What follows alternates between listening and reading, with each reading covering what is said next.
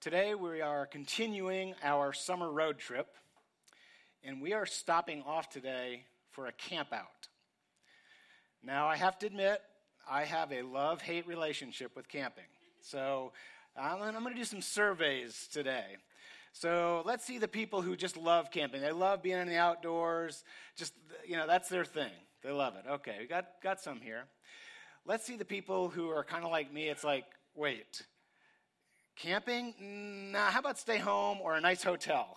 Who's in that? Yeah. Okay. Well, I have to admit, I grew up in New York, and we're kind of cynical there.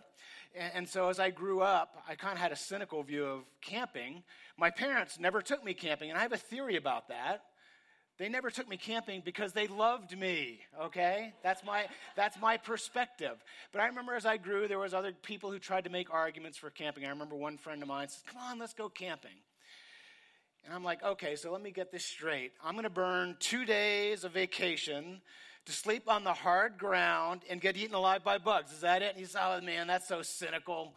He said, man, we're going to be out there in nature. It's going to be beautiful. We'll see wildlife. So what kind of wildlife we're going to see? He said, well, maybe raccoons, rabbits, deer. If we're lucky, maybe we'll see a bear. And I'm like, oh, okay, so not only do I sleep on the hard ground, get eaten alive by bugs, but there's a chance I'll get devoured by a bear. Count me in now, It's like, I didn't see how that was a great argument for camping. And then another guy was saying, let's go camping. And I said, well, why do you want to go camping? He says, well, Al, we just have a long tradition of camping in my family. And I'm thinking, yeah, every family has a long tradition of camping until they invented these things called houses. It's called civilization. We've progressed. And my theory is, if it was so great outside, why do all the bugs keep trying to get into my house? I mean, really, But to me, the best argument to you camper people is we have an expression in our culture, right? A happy camper.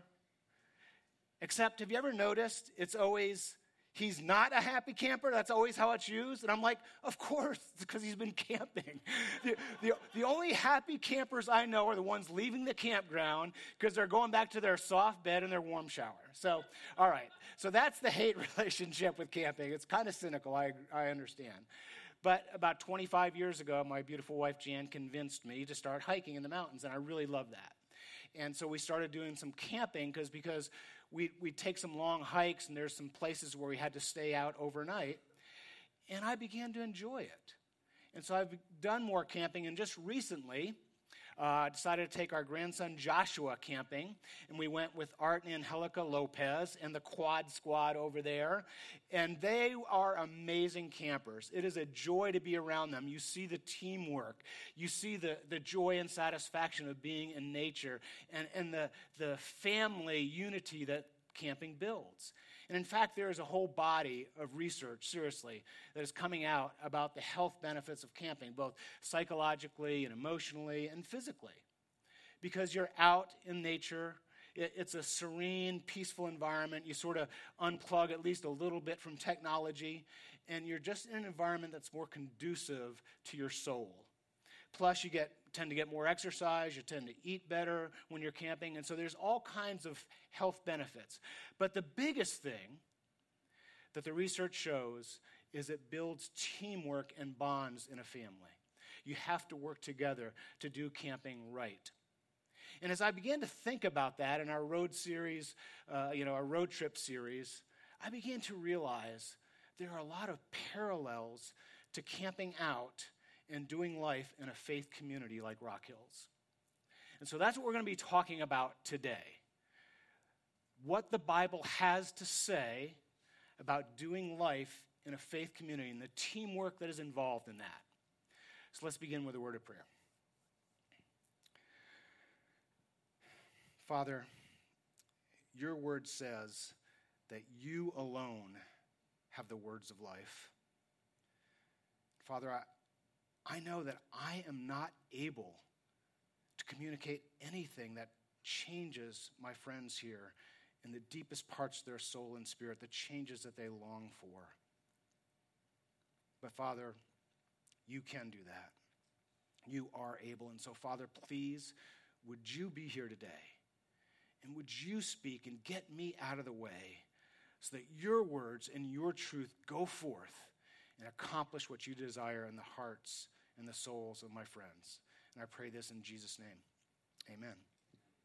Now, there are many places in the Scripture where it is explained why we do life in community.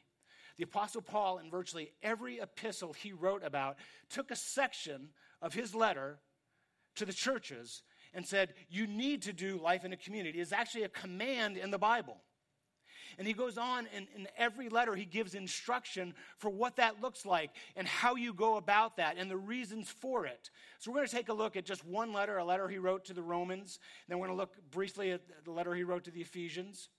And we're going to get a couple of principles that show us that this journey we're on, it's a little bit like a camp out, and we can apply some of these principles of camping to doing life in our faith community. So let's look at Romans chapter 12.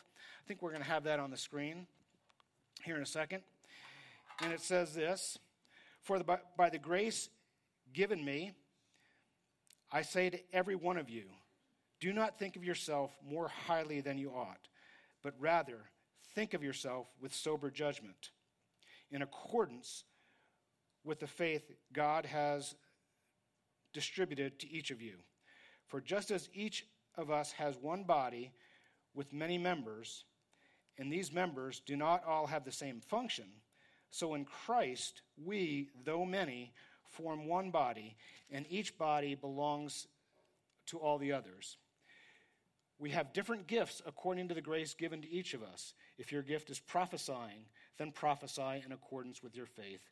If it is serving, then serve. If it is teaching, then teach. If it is to encourage, then give encouragement. If it is giving, then give generously. If it is to lead, do it diligently. If it is to show mercy, do it cheerfully. And so the first thing I want us to notice about this instruction is that God gives each one a gift that's for the benefit of others. Now, this is a profound and important truth, folks. You see, we tend to think of giftedness as something that somebody else has. You know, Tim Duncan, incredibly gifted in basketball with all those championships. Rembrandt, an incredibly gifted artist that has just created beauty that people around the world have appreciated. And so what starts to seep in is that giftedness either makes us famous or rich or both. And we begin to lose the idea that a supernatural gift can be far more mundane, far more typical in every human being. But that is what this book says. Just think about this for a moment. This is so important. You have been given a gift. You have been given a gift. You have been given a gift by the God of the universe. The God who spoke the universe into existence has given you a gift. If you think about the implications of that truth, it should change everything that you think about yourself. You see, there's not a mistake in this room. There's not an accident in this room. I hope and pray that all of you regularly go to Psalm 139. It's a psalm written by David, and it has profound truths about the creation of each and every one of you. And in Psalm 139, David writes this, "For you created my inmost being. You knit me together in my mother's womb. I praise you, for I am fearfully and wonderfully made. All your works are wonderful. I know this full well." The first thing he says is, you created my inmost being. So whether you're an introvert or an extrovert, whether you're shy or outgoing, God made that decision and created your inmost being that way. You're fearfully and wonderfully made. He knit you together in your mother's womb. You see, he didn't just bring an egg and a sperm together and set the job in motion and take off. God was there every step of the way. Every person in this room is here specifically because the God of the universe decided to create you. And he's given each and every one of you a gift. And one of the greatest joys you will ever have is using that gift. You see, he didn't give you that gift to be a burden or a curse to you. Oh, I know what I'm going to do. I'm going to curse them. I'm going to give them a gift. No, the God of the universe gave you a gift for the benefit of the body. And I want to suggest to you, because I've experienced it, the greatest joy you will ever know is using that gift. Please reflect on this, folks. The God of the universe gave you a gift because he wants to use you and you and you for his purposes on this earth. There is nothing more exciting, nothing more satisfying than being used by God to accomplish his goals on this earth. You know, we see that so many places. Our trip to Honduras, we see that every single year. You know, there's a whole team of folks down there. It's a lot like a camping trip, right? We're down there for 8 days. We're basically sleeping in this open air with a roof. The bugs are getting in and everything else. Where the cots are so close together, we're bumping into each other.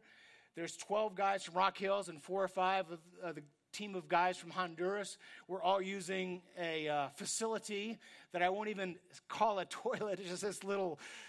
Anyway, it's rugged. It's like camping out, okay?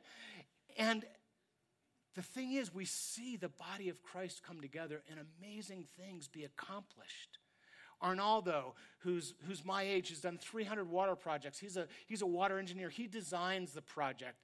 His wife, Maria Elena, does a lot of the logistics. There's a team of Honduran women who come from Tegucigalpa, and they cook literally from about 4:30 in the morning so we can have coffee till after dinner. They work hard all day. Without that, without the nourishment, we couldn't work all day the way we do.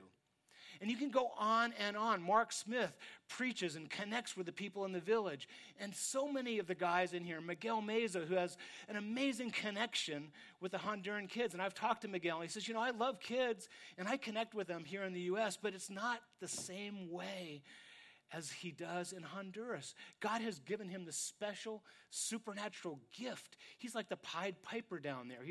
I really believe there's going to be hundreds of kids who later on in life will say they came to know Jesus because of Miguel and the gift God gave him.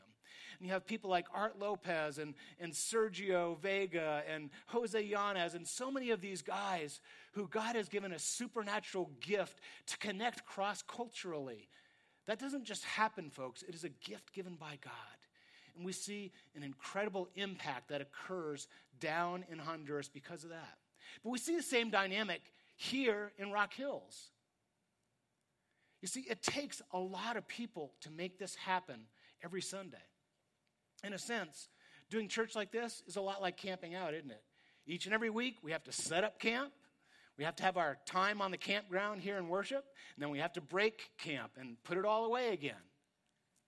And what the Bible says is that each and every one of you has been given a gift for the benefit of the body. Have you ever been on a road trip or a camping trip, and there's some people who aren't, doing anything? They're just enjoying the campsite. That's okay. Stuff gets done anyway, right? Even if a couple of people aren't pitching in. And the same way happens in this church. I'm not complaining. I'm really not. There's a lot of people who do a lot of good things here in this church. Gilbert, whose leadership and his organization does all the setup and breakdown, and Laura and the brew crew and greeting team and, sound and worship. You could go on and on. But what I want to suggest to you is if you are not employing your gift, someone else is going to have to fill in, and they're probably not as gifted as you in that area. And like I said before, God gave you that gift so you can have the joy and satisfaction of being part of what he's doing on this earth. So if you're not involved in any of the teams in Rock Hills, I want to encourage you just to join up. That's the action item. So the truth is, every single person here has been given a gift for the benefit of the body. The action item is, if you haven't learned what that is, just dive in. Start volunteering somewhere, and over time, hopefully you'll begin to see where God has gifted you and where that gift plays out. All right? So that's the first point I want to make today. The second point is right here in the very first verse of Romans 12:3. It's verse 3. It says, do not think of yourself more highly than you ought. And then Ephesians 2, chapter 4, verse 2 and 3 says this. It says, Be completely humble and gentle. Be patient, bearing with one another in love. Make every effort to keep the unity of the Spirit through the bond of peace. You see, if you've ever been on a road trip, like we're on this summer road trip, whoever here has been on a road trip with a bunch of people? Come on, let's see a show of hands. Yeah, just about everybody. Let me ask you this, and be honest. On sometime in that road trip, did someone else on the road trip get on your nerves just a little bit? Let's see a show of hands. Yeah, that's just everybody. That's okay. Well, I've got news for you. You probably got on their nerves too. You see, I know something about each and every one of you. You have sin in your life. That means you're a selfish, self-centered person at your very core. And if you put a bunch of selfish people on a road trip together, they begin to get on one another's nerves. So Paul addresses this very issue in every single epistle when he's talking about a faith community. Don't be surprised if you get on each other's nerves. Be humble. Bear with one another. Don't think of yourself more highly than you ought. And I guarantee you, every one of you do. Let me ask you this, and you've got to be honest with me. Who here thinks they're a below average driver? Come on. Below average driver. You think you're really a really below average driver? One person, okay? That proves exactly my point. There have been studies around the country. What the studies have consistently shown is like 92% of all Americans think they're above average drivers.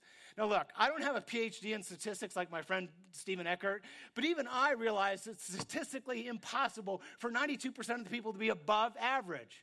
So that just shows you that we all have an opinion of ourselves that's higher than it ought to be.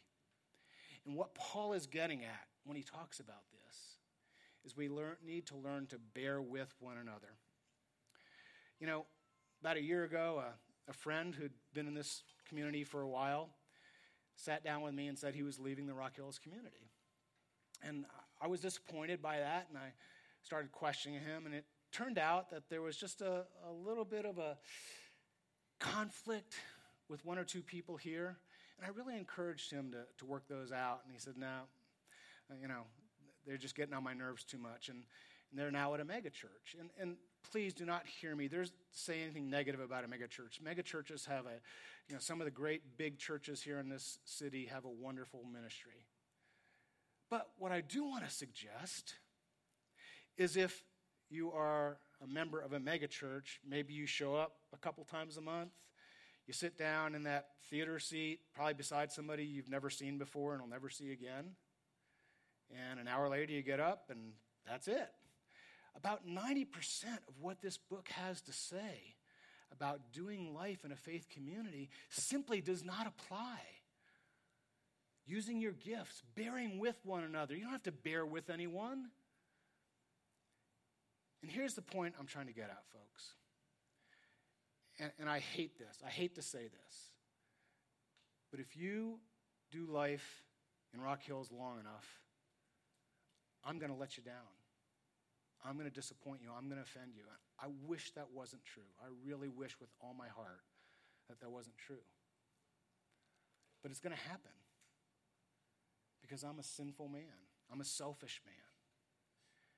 And my hope and my prayer is that you will extend me the grace and the forgiveness that this book talks about.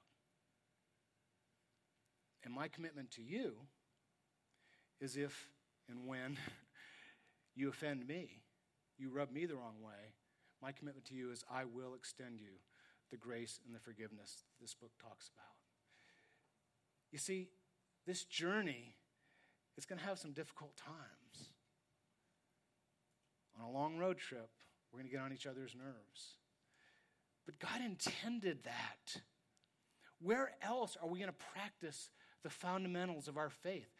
Apparently, in the 1900s, there was a pastor who was trying to get his leaders in his church to work together and to be more mature. It was leaders from around the country.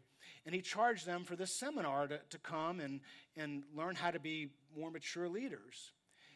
And they were all, godly Christian men that were very advanced and mature. And then there was this one guy who was just like this total train wreck.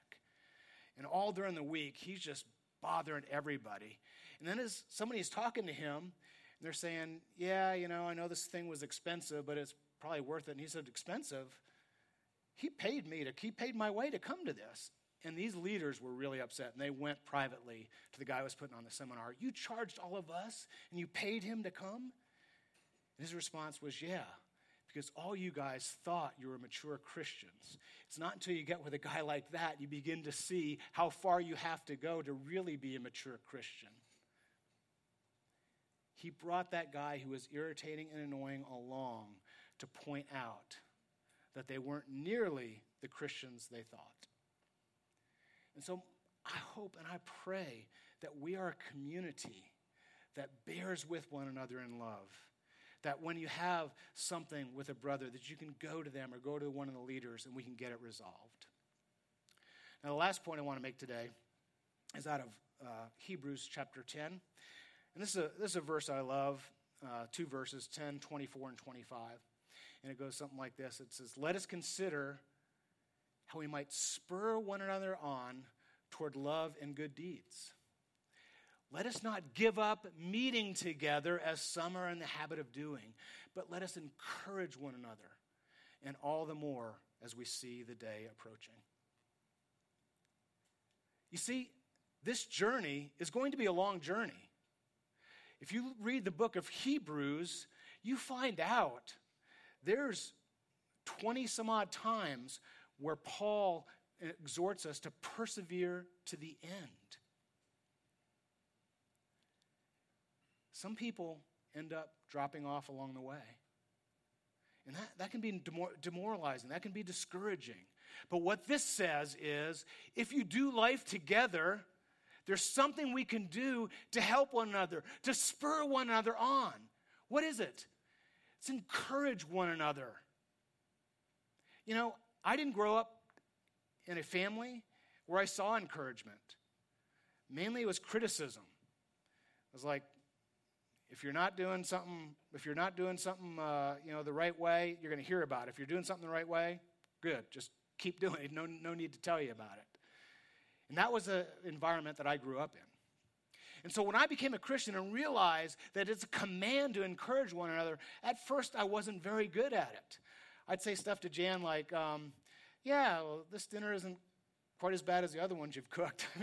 I don't know if I actually said that, but that's about how good I was at encouragement, okay? It took me a while. I've been at it for 27 years, and I still have a long way to go. But my commitment is to encourage others. One of the powerful times that we have in Honduras is at the end of the week. We're all tired. We're all getting on each other's nerves. I have all the guys go around and give a word of encouragement to everybody else that's sitting there. And just to see what happens in our group as guys hear words of encouragement and affirmation from one another. It's an amazing thing. It gives energy. It gives focus. And so there's several things that go on here in a camping trip and in doing life together in a faith community. And the question is, as I make a commitment to you to try to bear with you and to try not to be so annoying, how can I actually cause myself to grow? And the action item I want there for, bearing with one another and don't consider others, don't consider yourself more highly than you ought, is to avail yourselves of the means of grace. Now, what do I mean by that? You see, God can do whatever he wants as far as growing you in maturity and smoothing off those rough edges and making you into a more mature Christian. But if you read the Bible, it's clear that God is pleased to use the means of grace to do that. The means of grace, like being in his word. God says in his word, I will accomplish what I desire when my word goes forth. I will achieve the purpose for which I sent it. There's something powerful about being in his word. It's a little bit like a farmer planting a seed. A farmer cannot make that seed grow. Only God can make that seed grow. But a farmer can prepare the soil. He can water the seed. He can make sure it gets sunlight. And that's our responsibility to one another. so that I won't be so annoying on the journey. You know, if you talk to guys who went to Honduras, it was a tough trip. Like I said, 16 of us using one bathroom, these cots crammed together, one shower, a cold shower, for 16 of us, eating together in close quarters every single meal, not getting a great night's sleep. And if you asked people for a list of all the irritating faults that everybody else has, I'm sure they could do a list. Except for me, of course. I mean, I can be a little controlling at times, a little OCD, but I don't think that gets on anybody's nerves because, I'm definitely a good camper. I'm definitely a good camper. Yeah. Wapner comes on in a few minutes. I'm a very good driver. Yeah, I can get a little Rain Man, okay? And if you're just with me once a week, that probably doesn't bother you. But if you're my wife or my daughter or my son-in-law, or if you're on the 8 days with me in Honduras, it's going to get on your nerves. So what's the hope I can give them? The hope I can give them is I am going to avail myself of God's means of grace. I'm in his word every day. That's my commitment to my wife and my family. Because I want to grow, and only God can make those changes in me. I'm going to avail myself in the means of grace in corporate worship. He commands us to not give up meeting together as some are in the habit of doing. He wants us to meet corporately. He does something powerful with that means of grace and prayer and time with God. See, this is a long journey. There's going to be ups and downs. It's going to be difficult at times. But God promises that he's going to get us through it. Philippians 1:6 says this. It says, and he who began a good work in you will carry it on to completion until the day of Christ Jesus. God is going to ensure that we make it to the end, that we make it safely home to him. But the means that he's going to do that is a group of people, a faith community. And I want so badly to give you an image of that. And as I began to think about what kind of image can I give to the people of Rock Hills to encourage them to stay together, to encourage them to spur one another on and to persevere on this faith journey so we make it home safely, I thought of a movie called Apollo 13. And many of you probably know the story. Jim Lovell, Jim Swaggart, and Fred Haas take off. They're going to supposedly land on the moon and explore the moon. But 2 days into the journey, there's a bad explosion. It was a miracle that the capsule survived. But the bad news was there wasn't going to be enough oxygen or electricity to make it home.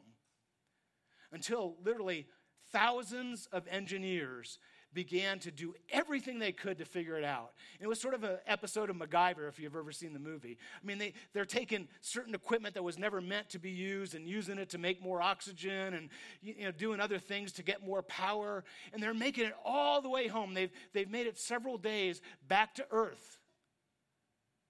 But now the moment of truth arrives. Will they make it safely? Because see, when you re-enter the Earth's atmosphere, the heat is so intense it takes a special heat shield. And no one could know whether or not that heat shield had been blown up in the explosion that occurred several days before. And that was the moment of truth. Would they arrive home safely? And let's take a look.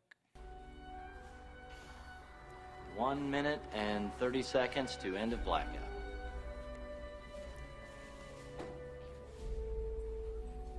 No re-entering ship has ever taken longer than 3 minutes to emerge from blackout.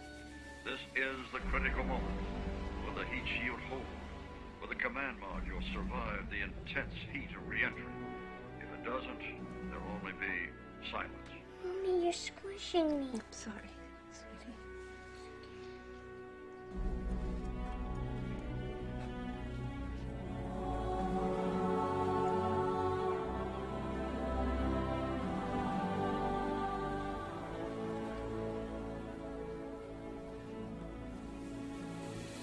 Okay, flight, that's 3 minutes. We are standing by for acquisition. Odyssey, Houston, do you read me? Odyssey, this is Houston. Do you read? The expected time of reacquisition, the time when the astronauts were expected to come out of blackout, has come and gone. But all any of us can do now is just listen and hope. We're about to learn whether or not that heat shield, which was damaged, as you remember, by the explosion 3 days ago, has withstood the inferno of reentry. Odyssey, this is Houston. Do you read me? Odyssey, Houston, do you read me? 3 minutes, 30 seconds, standing by. Odyssey, Houston, do you read me?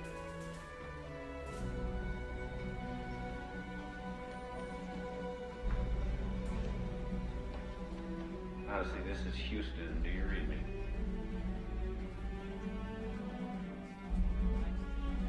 That's 4 minutes, standing by.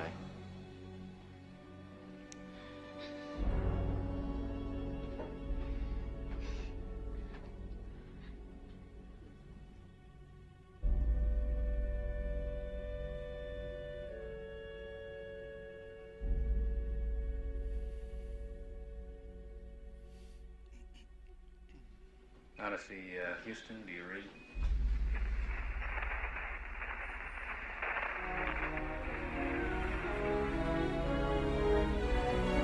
Hello, Houston. This is Odyssey.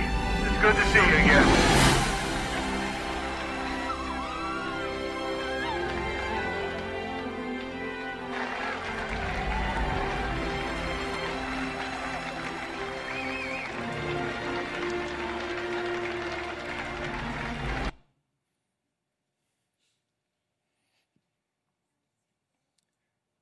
Took a whole team, hundreds if not thousands of people, to get them home safely.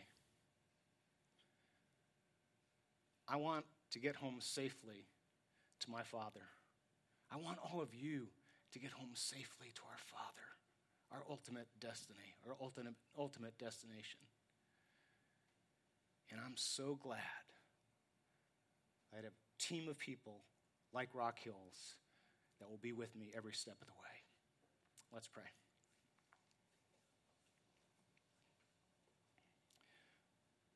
Father, your wisdom, as Paul writes, oh, the depths of the riches of the wisdom and knowledge of God. In your wisdom, thank you that you have ordained a faith community to go through life with, to make this journey with.